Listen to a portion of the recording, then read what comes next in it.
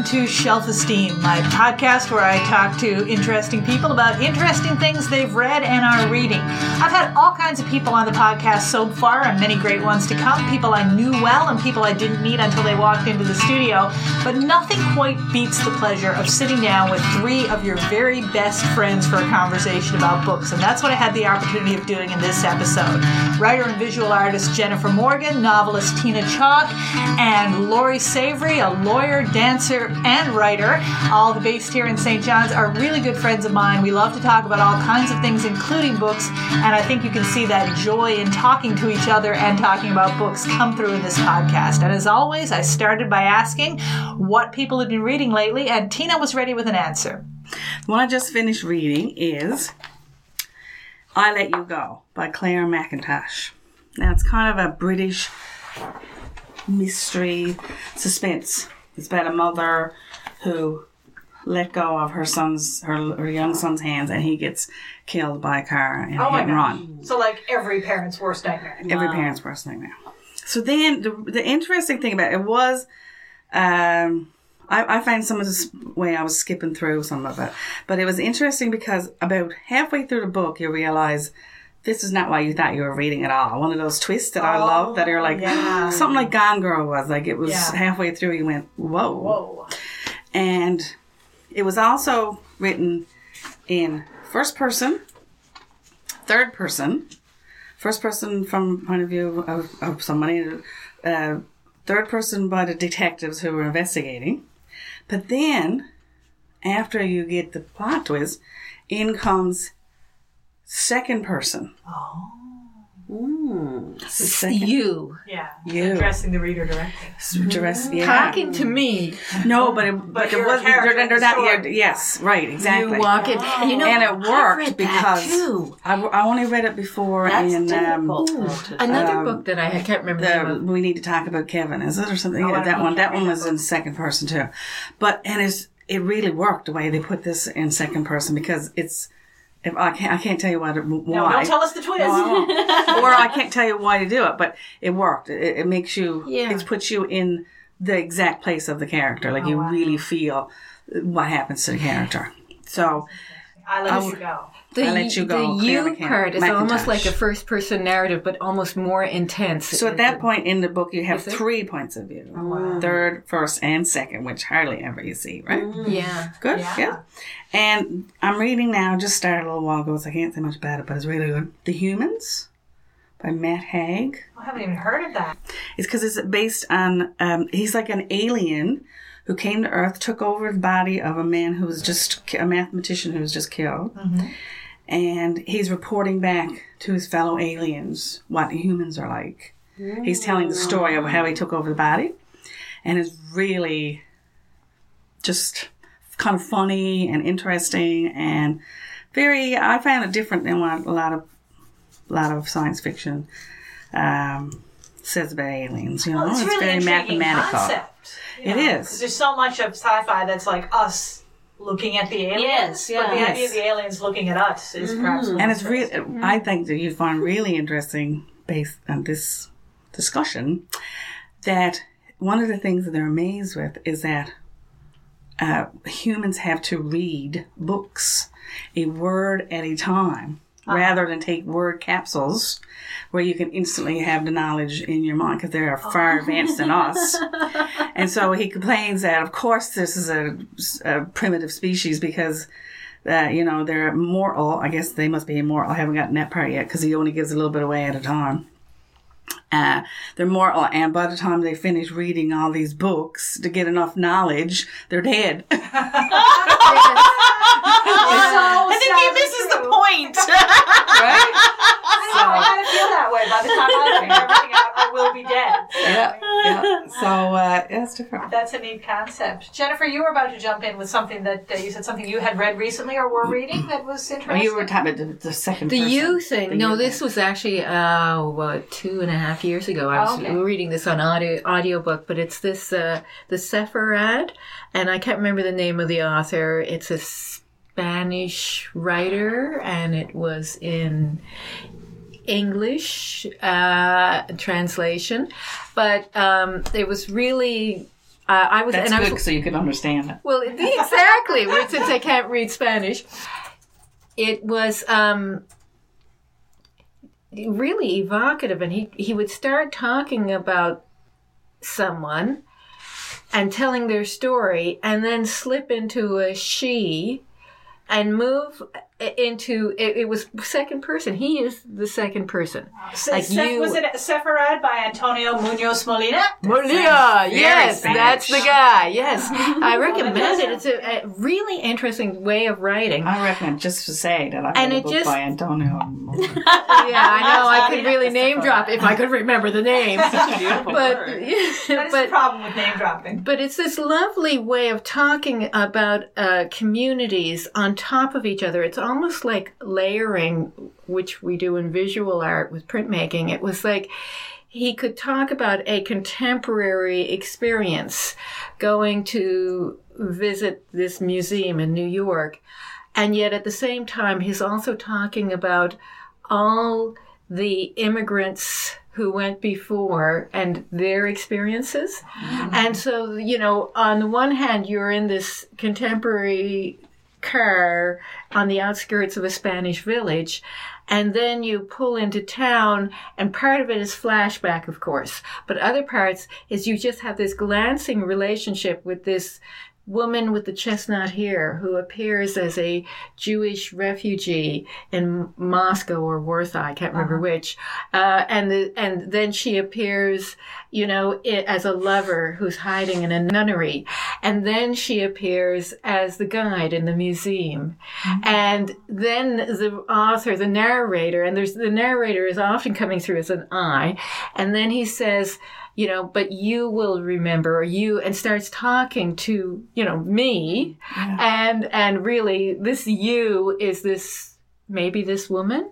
And so there's this real ambiguity of who he's referring to when he has a pronoun. And I would stop and pause and rewind because I didn't have the physical book to double check, which made it a little more confusing.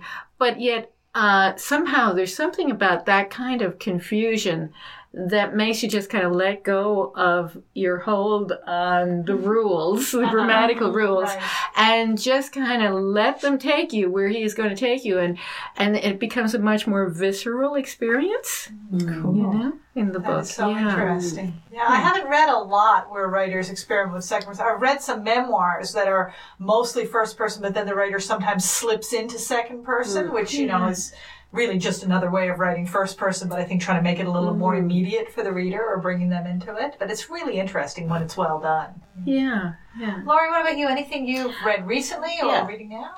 I, not long ago, finished Small Great Things by Jodi Picoult. Oh, okay. So a completely different take on different perspectives because it's a fascinating story and some parts of it are very difficult to read. Mm-hmm. Especially in the current context. So the story is that an African American nurse she's an obstetrics nurse, and a white supremacist couple have a baby, and they insist that she not have anything to do with this child in terms of care, and there's a point where the baby has had a routine procedure, and there's an emergency on the floor, and they're short-staffed. So this nurse gets left, in the room or in the small OR with the baby. And I'm not giving anything away by saying that the baby ends up having a cardiac problem, and she is standing there with the dilemma of what do I do? She's the only one in the room. And so the baby then is a team comes in, the doctors, the other nurses, and so on. And the baby isn't able to be resuscitated. So this woman is charged with murder. Oh. And so they tell the story from her perspective. Mm-hmm. They tell the story from the perspective of the father, the white supremacist father. And they also tell the story from the perspective of the public defender who represents her in the trial. And it's really fascinating because, like I said, first of all, I was sort of sitting there because the father is talking about all of these things from his perspective as I believe these things to be true. I believe this is how and that's so hard to to read write, that, to it had to be that hard to write yeah. from that perspective. I mean, I it's hard for me to say whether she was authentic to it, but I mean, it just felt, it was hard to read, but it was also, like I said, had to be hard to write. And she didn't demonize him in it. Mm-hmm. She made it authentic. She made it, this is his experience. She wasn't writing it in a way that the reader would go, oh, he's a terrible person. So you do garner some sympathy for this person, even though you don't agree with his politics. You understand his feelings, and why he's come to where he's come. It's really interesting because the public defender is a white, relatively privileged woman who has come into this profession to help people. Mm-hmm. And the main character, the African American nurse, she is, she talks through the book about what that sort of subtle undercurrent racism is. And so she's educating this woman, her lawyer, who is somebody who, has the empathy and the sympathy and the desire to help, but is, through her learning from her client, you understand how deep that, you're learning with her if you're someone who comes from that same, place. And I think a lot of people would get a lot from this book because you do learn so much. And she teaches those lessons in a very subtle, and so it's never preachy. It's never, this is the right and this is the wrong, or this is the pardon the poem, but this is the black and this is the white. So they're wonderfully told stories that interweave, and you learn. Like at the end of the book, I just wanted to go back to the first page and read it again because it was like layering on of knowledge and understanding as you were going through this book. And it was like, at the end of it, you just sit and go, wow, can I start that again? Right? That's amazing. Yeah. That sounds so interesting. Yeah. Anybody read anything or planning on reading anything by a local author that's something that's had a big impact on you? Anything by a local author? Any Newfoundland writers that you want to talk about? I know Jennifer has one on the top of her list. Little dogs. Showing it doesn't help because. So tell us what it is. Oh, this is Michael Crummey's latest collection of his poetry, and was shortlisted for the Winterset, and is currently shortlisted for the NL Book Awards, the E.J. Pratt Poetry Award. And so I haven't read it yet, but I went to the Winterset reading, and he read from it, and I love his poetry. Mm-hmm. So this is something I'm eager to read. But it was interesting in the Winterset that Michael said people were asking him about the comparison between writing novels and writing his poems. And of course, he does both so well. Yeah, I love his novels too, and was completely caught up in Sweetland, which is an amazing. And Galore to me is like glacial in its description. It's like this weighty book that not that it's a drudgery to read it, but it's so much in it. It's just packed, and it's carrying so much, and it's so glacial in its effect on and like both effect and effect on the landscape, right? Mm-hmm. Like it's of the landscape of Newfoundland culture. So I really love his novel writing, but he says he makes up the fiction. Whereas the poems are, well, I guess I'm probably misquoting him, and I have to realize that this is not like just a private conversation, and there is a chance that someone heard by the dozens of people who listen to my podcast. But somebody who was at Winterset will be, he didn't say that at all. That's not what he said. What he actually, I think, was saying was that poetry comes to him. It's not something he can't discipline himself to sit down and write.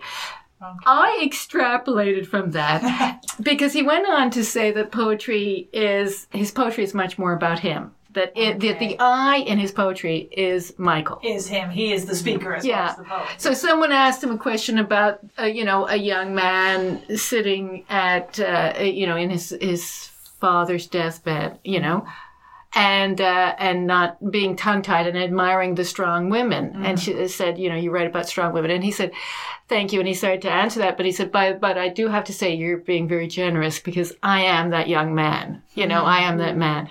So this is the other thing, is that this is so completely honest. And I think that's why it works so well in the poetry form, because, there's only so much of complete honesty about yourself you can take, Yes. I don't know if I really could sit down and read this in novel length, right? Well, I mean, that's the problem with so many memoirs and autobiographies. Too much raw honesty. Yes, that's right. Exactly. So poetry is perhaps a good form for that. And then just crystallizing that moment and in the specificity about writing about yourself, he really says something that gives us all that aha. I've been there. Yes, Believable. It's very believable. That's the amazing gift, I think, is to write something that's so specific, either to yourself or to your place and time or whatever, and yet somehow make it universal. So people with a very different experience can go, oh yeah, I see myself in that, or I know what that's like. That's an amazing gift. And there's another book that I think more of us Newfoundlanders should read. That's a local book, and that's Peddler Press's Stan Draglin's book, Strangers and Others. And Others. I think it is, isn't it? Yeah. And it's he's talking about Newfoundland culture and Newfoundland writing, but it really it's also Stan walks a really nice line between, how modern nonfiction and essay writing has gotten very, very personal to the point where you are really examining somebody's stool specimens I'm serious, in the hotel room in Port aux Basques. No, not Port aux Basques, in Lanza Meadows. Oh, this is that guy, that writer. Right? Yes. Right, okay. Yeah. And all I can think of is the factor, okay? Karl Ove Knausgaard, isn't it? Yes. Right. I wouldn't even be able to read that. When I read his New Yorker article, traveling, following the Vikings heritage and this sort of thing, and then Yes, I read that too. oh, this is where you get these navel-gazing, self-centered, egotistical writing, okay? And there's hyphens and all You're not that. talking about any writer specifically. No, no. Generally. Generally. It's not about you. It's like Carly Simon's song, You're So Vain. If you think it's about you, it's not. Exactly. But meanwhile, Stan Draglin is the opposite. He's just a very humble CFA who is all this, education and everything, and yet is observing in a very intelligent and involved way. I don't know what that is. And he's a come from away, and I think that is the topic that is this underlying theme that's in this, that is, maybe unconscious, but maybe Stan is, very aware that that's a theme, is that I'm quite interested right now, as we have this, Gander, the celebration of what generous people Newfoundlanders are, Come from away. Again. Yeah, come from away. And there's an article, an interesting editorial by an anthropologist who's been coming to Newfoundland in the last week's Telegram about, exactly how friendly we are. And so we're friendly, but there are definite qualifications. That Stan really does a nice job of giving you this predicament he's in of discussing Newfoundland culture as someone who is a come from away, but he's been here for so long and been so invested in this culture and raised his daughter here and, has made his life here and made very, very good friends with the people he's talking about. That he has certainly earned that right and yet still has this need to be apologetic about it. And so for me, it was a really good way of coming in and seeing what it would be like to be come from away in Newfoundland, you know. In addition to, you know, he has very interesting observations of all the writers that he talks about. Okay. Yeah. Yeah, I've heard so much about that book, but again, haven't picked it up. But always so many things on the to read pile. Anything else? Were you thinking of a local book? You were looking something up on your phone. Yeah. I just wanted to check the name of it because I never remember the name of it. It's a little bit of a sort of similar and sort of different. It's Amelia Curran has released a book through Breakwater called Relics and Tunes. Mm-hmm. So it's all of her songs. So the lyrics of all of her songs. Uh-huh. So I'm a big Amelia Curran fan, and I was thrilled because it was like start to finish. So her most recent Watershed, as well as all the others. And so it's wonderful to read her lyrics almost as poems, which is fabulous because she's a real she is a poet. Talented wordsmith. Yes. But as a guitar player, she also has included the guitar chords. Oh, okay. So it's kind of a wonderful 2-for-1 for a fan and a musician and a writer and reader. I loved it. Yeah, she is so good. I snatched it up. I was, you know, and I was like, hugged it to my chest. No, I'm taking it home. Like, that's how excited I was. Oh, that's I love it. I love it. Have you hugged a book like that? I have. Not lately. So there have been books that have been huggable, which kind of leads me into what are books that have had a big influence on you or books that have really stayed with you? Anyone got any thoughts on that? I have been watching the Anne series. Oh, Anne of Green Gables. Yeah. And when I came home, the beginning of the century, oh my God! This century. The 21st century. What? Is she referring to her time traveling? No, wait. You've transversed 17 years ago. I came home and was in my bedroom. No, I got to say that now. That I had grown up in. Well, I wasn't sleeping there, but I reread Little Women. And was just shocked. I hadn't read it, you know, probably for about 20 years, and was shocked at how much Jennifer, young Jennifer in particular, had modeled herself after Jo. Oh, of course, yes. Right? Well, everybody models herself after Jo. Yeah. Right? Yeah. And then, you know, I know that I read Anne of Green Gables, I don't know how many times as a young person. I mean, I read it over and over and over and over again. And then, of course, went and read as many of them as I could, and then got bored when she, you know, became a married and spayed old woman, like as boring as a cut cat. And then read Emily of New Moon, you know. Yeah. And so, looking at the TV series by the scriptwriter whose name escapes me, but is the same wrote the screenplay for Breaking Bad. I'm really struck with not how I shaped myself to be like Anne, but I really think that as a young girl, how much I was like Anne. Right. Now, not intentionally like Jo and Little Women, but unintentionally. But that, you know, that she really captures that, and the screenplay writer and the actress have really got it there. This mercurial life of a young child, a pre-adolescent girl, and how, you know, you blow from extreme ecstasy to total despair in seconds. Yeah, those immense ups and downs, that emotional roller coaster. She really captures that. She really does, you know. And the other thing too is that, like, Anne goes through, as you know, as we all know, she's riding in a carriage and goes through these cherry blossoms, and she calls it the white way of delight.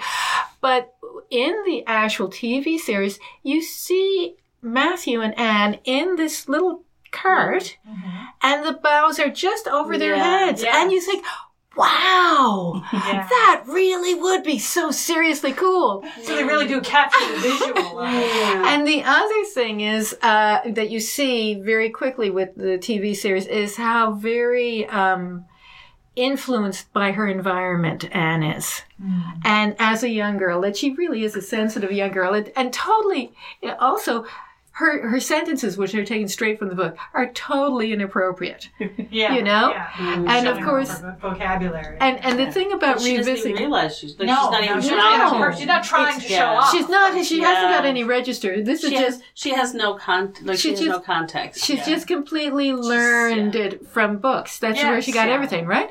And so social interaction and everything. But I think that, so I've gone back and I've started rereading Anne, and there's things of it that here we go, oh yes, this part, and, I see that... Another 15 pages of description, which I think is, Or just moving from crisis to crisis in a very, it's a very episodic style of writing. Yeah. So there are, there are weaknesses in the storytelling that come back to me again. But I have to say it is interesting to re-enter that life. And to my surprise, it's actually more about Marilla than about Anne, in my opinion. And maybe that's because as an adult, I'm reading it from Marilla's perspective. If I were reading it now, I certainly would be empathizing more with Marilla. But I think 55, I think. She's 55. Oh my God. She's like an old woman when I read this. So Matthew is 60, and I'm pretty sure that Marilla is 55, though I'm not sure. But I also think that she's writing it from that perspective. Like she starts with Rachel Lynde, Marilla's busybody. She moves on to Matthew. She has Rachel Lynde is surprised, first chapter. Matthew Cuthbert is surprised, and then Marilla is surprised. Yes, yeah. But it really it's Marilla who's, I think, is actually the perspective that we often have in that book. And I find watching this new series and sort of thinking back to the original series and the books, what I take from it even more, and all of them, but I think this series really does it well, is that whole idea of Anne is the outcast. Anne is this completely has had no upbringing, no way to figure out where she is in the world other than books. Mm-hmm. And she has no... So, and she's constantly she's trying her best, but she's constantly put in these situations where she cannot win for losing. Yeah. Mm-hmm. And none of that is her fault. And I think that for me as a child, that whole concept of being the outsider, but somebody loving you regardless, and somebody, and the feeling like you have to prove yourself, and in spite of all the mistakes that you make or that the things that you do that, might be outside of the social confines, these, the whole, the love relationship that develops between them, and that fact that there can be somebody who loves you for no matter who you are or what you do, and support you. That, I think that was for me. And that really is coming through in this, and the whole, just the social context of what she went through. Mm-hmm. Yes, yeah. And then putting her in this completely foreign, place and societal structure. She's such a fish out of water. The scriptwriter really plays up what a vulnerable child she is. Mm-hmm. You really see her vulnerabilities. Like L.M. Montgomery used to say, rainbows are just as realistic as pigsties. I just happen to want to write about rainbows. Yeah. But the screenwriter has really underlined the references to the pigsties. Yes. The abuse in her past, physical, emotional, and the bullying. Mm-hmm. And this little girl is in a world she even introduces extra characters who are like the man in the train station who comes up to her and says, "Little girl, I was called to pick you up." Yes, I haven't even seen the series yet, but I saw that clip in the promo. Yeah, that's not a scene that's not in the books. No, but it does get at that incredible vulnerability of a child. And the fact that her feistiness, in some respects, has just been born of this. I need to look after myself. It's a total I am the only one I have. Yeah. And I like the fact that in this series, and I know we're talking more about TV and the books, but, in this particular series, she stands up even to Marilla and Matthew. She's like, look, like when Matthew comes to find her in the train station, she's like, look, I don't need you. You're going to take me back and then you're going to throw me out again because, So it really, again, is not just her vulnerability, but the fact that strength and that feminism comes from her just having to look after herself. Well, it's interesting because I always ask people this question with every podcast I've done so far. And I was saying to Christine Henneberry and Michelle Butler-Hallett a couple of weeks ago, most adult women, at least most adult Canadian women, will say Anne of Green Gables Absolutely. was one of the books, either one of the books that they've influenced them or one of the characters that they identified with as a child. It isn't for everybody, but it is for a shocking number of people. Like, it's certainly of our generation and older. Anyway, what other books? What are books that had a big influence, either as a child or more recently? I wonder, just based that way you just said then. I was thinking back about books that I read growing up over and over and over. Why do you think we read them over and over? Do you think it's because, for me, I think it was because we didn't have very many books in my small community, and I read everything in the library, so I just go back and read the ones we owned over and over. I have like Little Women, like Incredible Journey, like Black Beauty, and The Year of Raccoon. I must have read that on how many times. A lot of animal books in your apparently. I don't know if I reread many. There were some that I did. But I mean, there wasn't a Bobbsey Twin or Hardy Boys or, all those mystery series. I read every one of them. Like every one Trixie of them. Belvin. Yeah, Trixie Belvin. Again, the feisty, spunky girl. Absolutely, yeah. The Narnia Chronicles. Yes. I read and reread those. Can't tell you how many times. Didn't read those. Didn't read Anne of Green Gables. I don't think it was a shortage of books, though, in my case, though. Because, I used to go to the Arts and Culture Center library all the time. The bookmobile used to park at the bottom of my street. I still love rereading. I still love rereading. It's just going back with old friends and back into the world of the book. Comfortable. I'm engaged in an epic rereading project now because my favorite fantasy author, Robin Hobb, is coming out with a new book in May, and it is the 16th in what's not exactly a series, but a collection of series. It's like she's written several trilogies and one tetralogy set in the same world with interconnected characters. And I've read them over a long period of several years. And I thought, before this new one comes out, because it might be the last one that she does as well, I want to reread all 15 of them. So I've just done it. So I did. I love the Outlander series. And, I have done that a couple of times where she's coming out with one more book. And I started at the beginning and I'm like, because actually when I first discovered them, I think the first book I read was actually the second or third in the series. And I was like, wait a minute, I'm missing things. And then I realized, and so I bought, so I started at the beginning. And then, there would be a span of time between the books. So I'd start, again. And so, she came out with a new one. Can't even remember, it was a few years ago. So I said, okay, while I'm waiting for that one to come out, I'm going to read all of the other ones. And then by the time I got to the beginning of the new one, there was another new one. So I was like, oh my God. And her books they're like eating cheesecake, right? They're so dense in wonderful description. Detail to the detail. And I don't mind it. It's not boring. It's not academic. She does it in a way that keeps you engaged, but also helps you understand the context. So you really get an appreciation of how much research she must have done.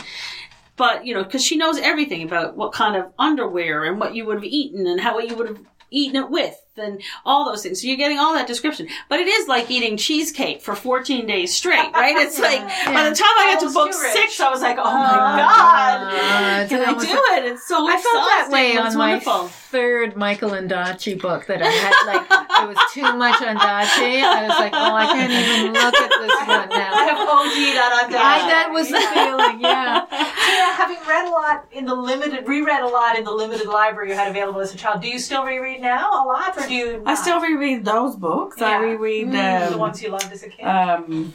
I'd say I was thinking Stranger in Strangeland. Sure, probably one I reread most recently is science fiction. Okay, and So no, not just that one. And the one I wanted to say that I had a big influence was Bird by Bird by Anna Mott. Yes. Because well, I think at the time I found it, I didn't know any other writers, and she made me feel sane. Because definitely. all the crazy thoughts I had, she had, and she put them in words, and I went, I'm not alone.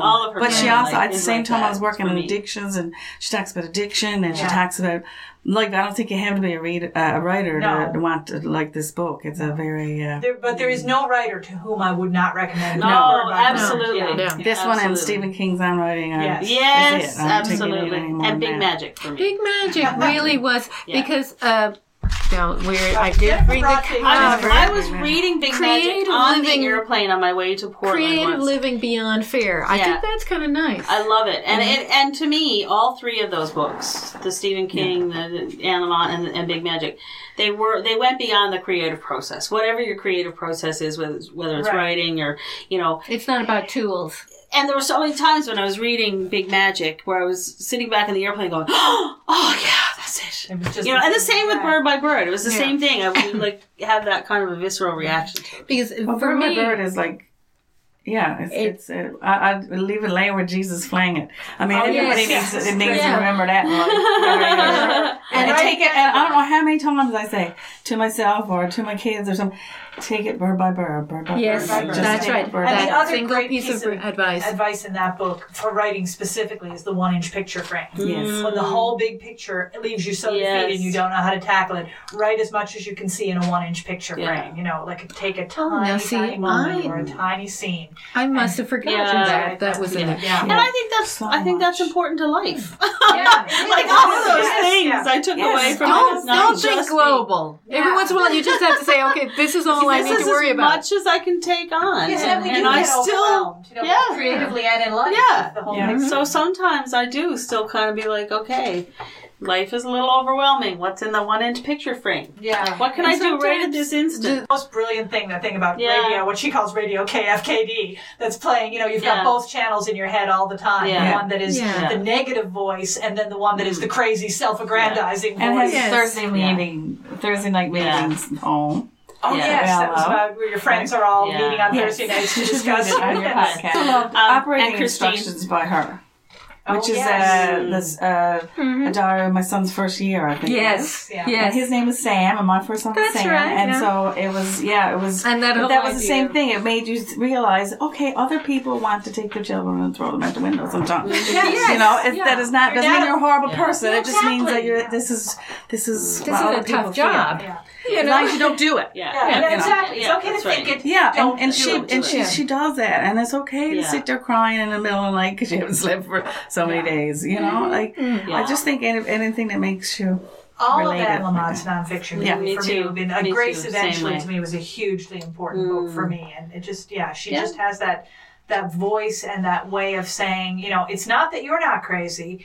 It's that we're all crazy. We're all crazy. Yes. And it's okay to be crazy. And it's okay. And for me, Big Magic, the other one was, her whole thing about she decided to be a writer. It had nothing to do with whether she was ever published. It had nothing to do with whether she ever finished anything. She was a writer. And that, I think, changed things for me. The cut line, Creative Living Beyond Fear is where she really hits it with Big Magic is...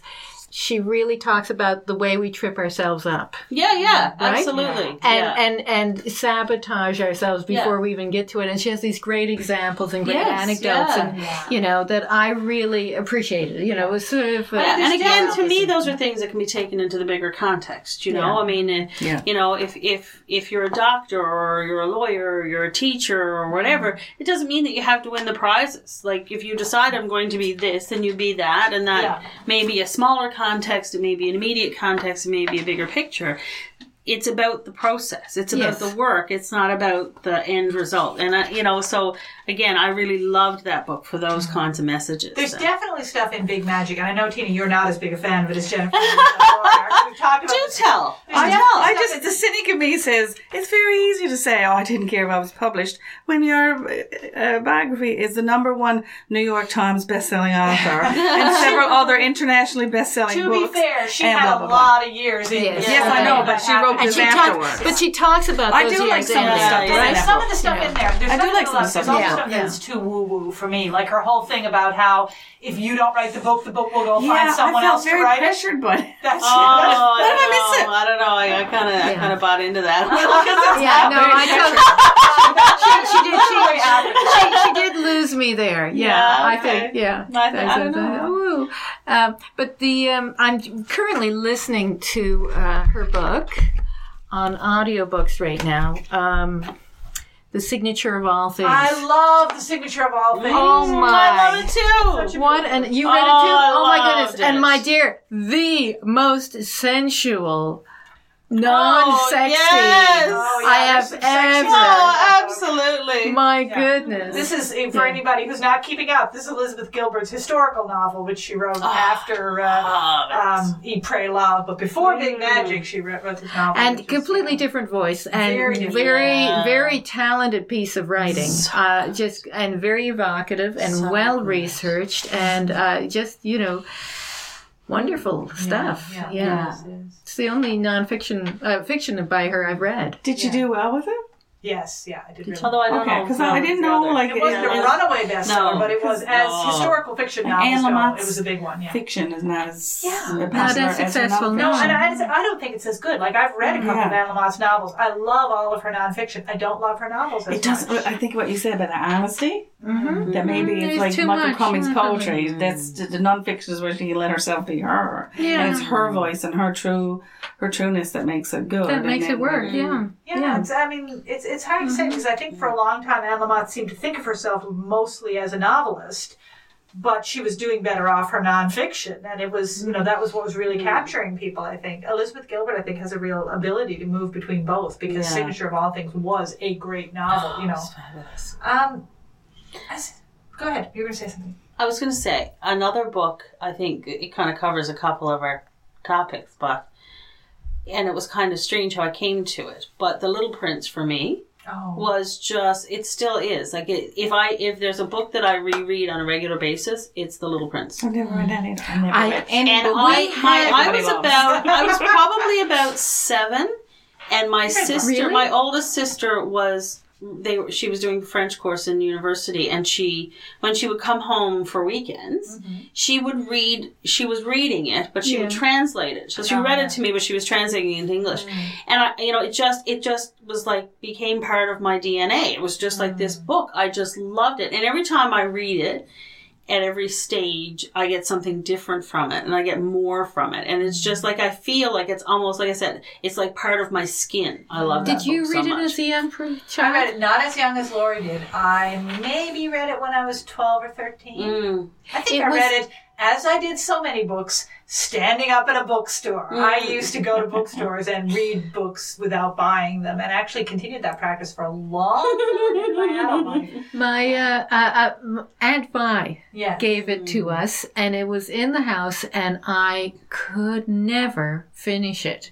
It's so short, you could read it in an hour. They didn't have enough pictures, and it just was and it was boring. Yeah, but not enough. And I love pictures so much. Yeah. And I didn't think that they were, and I just was completely unengaged by The Little Prince, and read it as an adult and can appreciate it as an adult. But I didn't. It was one of the few books that I never finished as a child. And Tina, you said you never read any of the books that everyone loved. So what did you love as a child? What was your favorite, or the book that really influenced you as a kid? Was there anything? You did mention books you reread. Yeah, I did those books I reread. I read a lot of British boarding school girl books. Oh, yeah? Yes. Yeah, there was series after series, I guess. Somebody had loaded up the library in Aspen Cove, actually, and they get shipped down. And, and I would always be, I would get under the covers with a battery and a flashlight and a piece of dynamite wire, make my own flashlight, and read at night. Makes me sound like I live in backwoods somewhere. But these are these old books, that came from, I can even picture them. They were the chalet school books, were they? I never read those, but I hear people talking about the chalet school books. I just know they're like British boardings. I don't remember anything about them, but I remember I would get so wrapped up in all their lives, and I would be so sad when it was over, because I did know when I get another one or when I get girls who would have a posh on someone or ostracized, send someone to Coventry outside or somewhere. Yeah. And I read the Nancy Drew books. Nancy Drew. Trixie Bell. Nancy Drew is the only one of those that I didn't read. I had the Bobbsey twins, but I skipped to Trixie Bell, and I somehow never hit Nancy Drew. We had the Nancy Drew in the back of the schoolroom, and so I read it when I got caught up, because that was in grade 5, and Helen Hodder had brought in her copies. But I wasn't into them, but I found Cherry, the nurse. Cherry Ames was the nurse. Was much more interesting than Nancy Drew. Nancy Drew got kind of predictable for me. Well, all of these books were, they were written to a formula. That's right. Nancy Drew, apparently, the history of Nancy Drew is fascinating. I was listening to a documentary about the different writers who wrote Nancy Drew in different decades and how they each put their own stamp on the original Nancy. Like there's a Nancy who's much more tomboyish, and then there's a Nancy Drew version of Nancy Drew who's much more refined and elegant and sort of like an Emily Post of etiquette. Right. Like she's always smart and resourceful and solves mysteries, but depending on which writer was writing her, there are different Nancy Drews, which I find fascinating. Yes, that is. Yeah. Which kind of comes to, in a roundabout way, have you ever been in love with a character from a book? Oh God, yes. Oh God, yes. Testify. I wish it was video so you could see. I know. Lori raise her hand. Yes, She's in right. testimony. So I think I started out as a teenager, and we all do this thing. I fell in love with the bad boy, Heathcliff. Like, he was like, oh my God, that's so wonderful. Oh. And then I grew up a little bit, and then I fell in love with Jamie Fraser in the Outlander series. He's just this wonderful character. But I also fell in love a little bit with Claire Fraser, who's becomes his wife in the book. And I guess maybe some of that is a little bit girl crush. Some of that is identifying with. She's just this, remarkably strong, smart, resourceful woman. And in spite of the fact that she's in this very odd context of being time traveling. Well, and she originates in the 1940s, so at the end of the Second World War. Yes, and then goes back to this. So in neither of those, is both of those contexts are still sort of worlds in which feminists are challenged, but she maintains that throughout. And then their relationship, you really get to see, of course you have lots of times, just lots of books, but you really see this relationship, develop. So I think probably that would be, absolutely. So you were in love with both Jamie and Claire in the Outlander. Yes. Mm-hmm. So that would be, Anyone else book crushes? Well, of course, Gilbert Blythe. Yes, go back to Anne of Green Gables. Always, and the whole unfortunate scenario that you will end up marrying the young man who you argue with and don't get along with, and that whole template. Yeah. That template, which she works with so much. Throughout in Blue Castle, I can't remember the name of the guy. Barnaby? Is it Barnaby?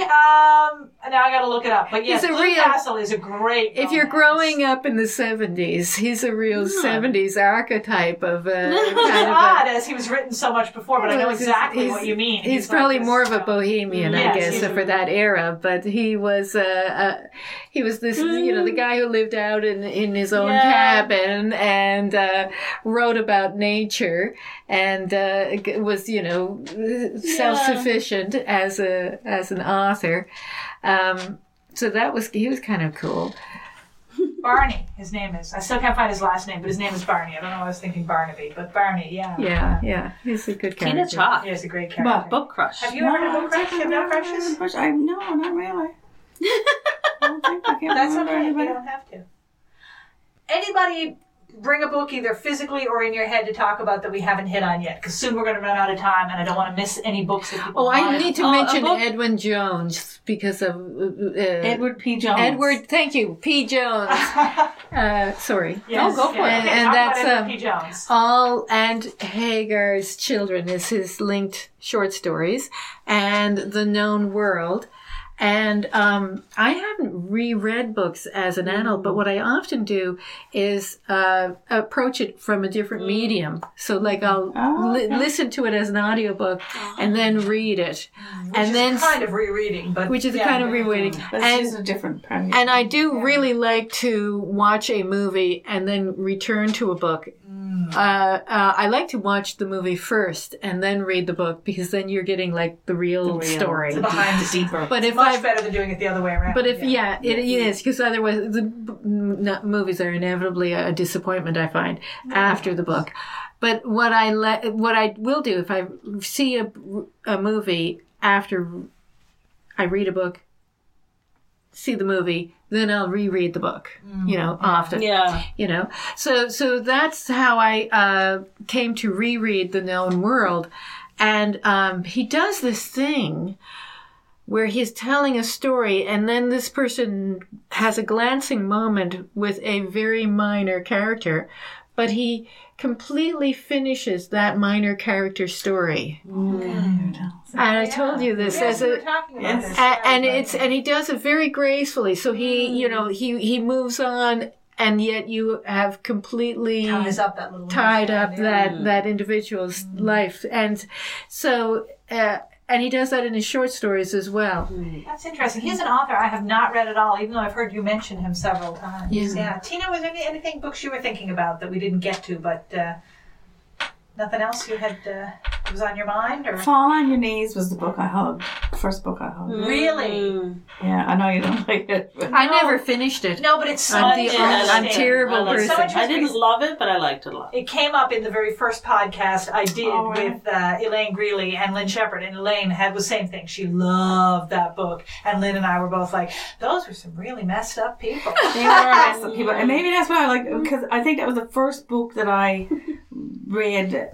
The first literary book I read, the first not a mystery or not chick lit or not genre something, fiction. not genre fiction, or not science fiction. Not that you were out of the boarding. And so I would never have read it except for my physiotherapist at the time. I was after a bad knee, and the only people I ever saw were my physiotherapy people. My physiotherapist gave it to me for my birthday, and I felt I have to read it, even though I dreaded having to read this horrible sounding book. And I hugged it so many times. There's so many ways that the language was painting pictures, and you could.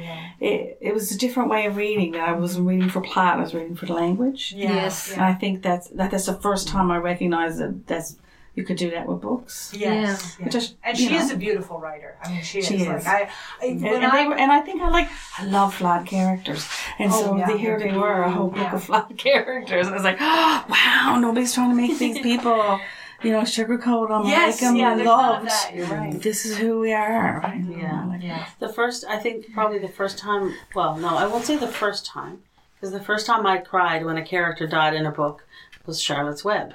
Oh, right? Yeah. I mean, talk about a book that influenced you. But probably one of the few other times that I did was at the end of your book, Judy. Esther. Oh my goodness. When Esther dies, and I just laid the book on my chest, and I just was like tears streaming down my face. I was like, wow, I'm really struck by that. So that was pretty cool. Thank you. It's a lovely thing as a writer to be able to make a reader cry. Yes, absolutely. But as a reader, it's a lovely thing to be so moved that you cry. Absolutely. I can still remember most of the books that have made me cry. Yeah. Well, I just finished reading earlier this year Madeleine Thien's book. Yes, Do Not Say We Have Nothing. I'm trying to read that now, and I'm struggling. I cried. A slow start. Okay, all right. I cried several times in it, and it was for me an emotionally draining book, but I loved it. And again, the language is so beautiful. Yes. And I don't know anything about music, and yet music was all the way through, and I could hear music that I didn't know. I downloaded Glenn Gould's The Goldberg Variations after reading that book because I wanted the music in my head because it was so pervasive throughout the book. Because two of the characters, or three of the characters, are musicians. Yes. So the music that they're playing is constantly referenced throughout the book. That'd be great to listen to. It really deservedly won the Giller Prize. And the Governor General's. And the Governor General's both. I'm going to plug Yes, stick with it. It's a slow read, but I think by the time you're a third or so into it, it gets, it starts to pay off. I mean, I felt I was swept up with it. Yeah, it was one of those books where towards the end I was getting into one of those, oh no, please don't let this happen. Please don't let this happen. Don't go in there. Don't do that kind of thing. Yeah, that's right. Just when you know you've gotten dragged into it emotionally. Yeah. And then the other one that made me cry recently was listening to Hillary Clinton's book, Hard Choices. Oh, gosh, I can't go there. Can you imagine? I'm too tender. I'm not ready. I'm not ready. And this was the thing is I started listening to it after the election, and then it was a library loan, and I didn't finish. So then I went back and listened to it again, and I'm listening to it, and she starts out talking about China, and it was all while the choice for the Secretary of State and all of this. And she is so smart, and she is doing her homework, and she's listening to people, and she's so idealistic. And I know. We know the end of the story. Yes, that's not right. But I also know that like I read Haig's Alexander Haig, the Reagan's Secretary of State. I think so, William Haig. No, it's Alexander.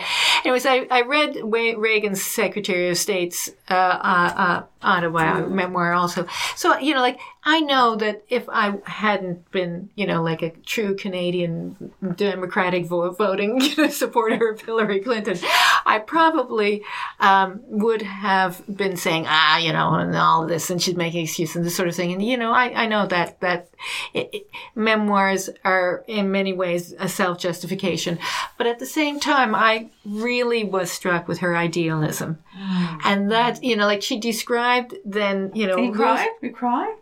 I cried because she described her mother dying, and that really hit a chord. And she has like 4 endings to it. I mean, like it really like takes. Lord of the Rings. It's like Lord of the Rings, the movie. Yeah. That's and so I was listening to audiobooks, so I'm not really sure if this was in the afterword or what, but like I realized. I'm crying, of course, because she didn't win. Because of the 4 endings, she didn't get the one that was supposed to be the ending. Yeah. That's true. Well, Jennifer, that's a masterstroke. We started about talking about books we loved and that influenced us. We moved to books that made us cry, and you finished with a book about something that has made the whole world cry. Most of us. So there's a sober thought to end on. But ladies, this has been a wonderful discussion. Thank you so much. Thank you. Thank you very much. It was fun. And that wraps up my conversation with Tina Chaulk, Lori Savory, and Jennifer Morgan.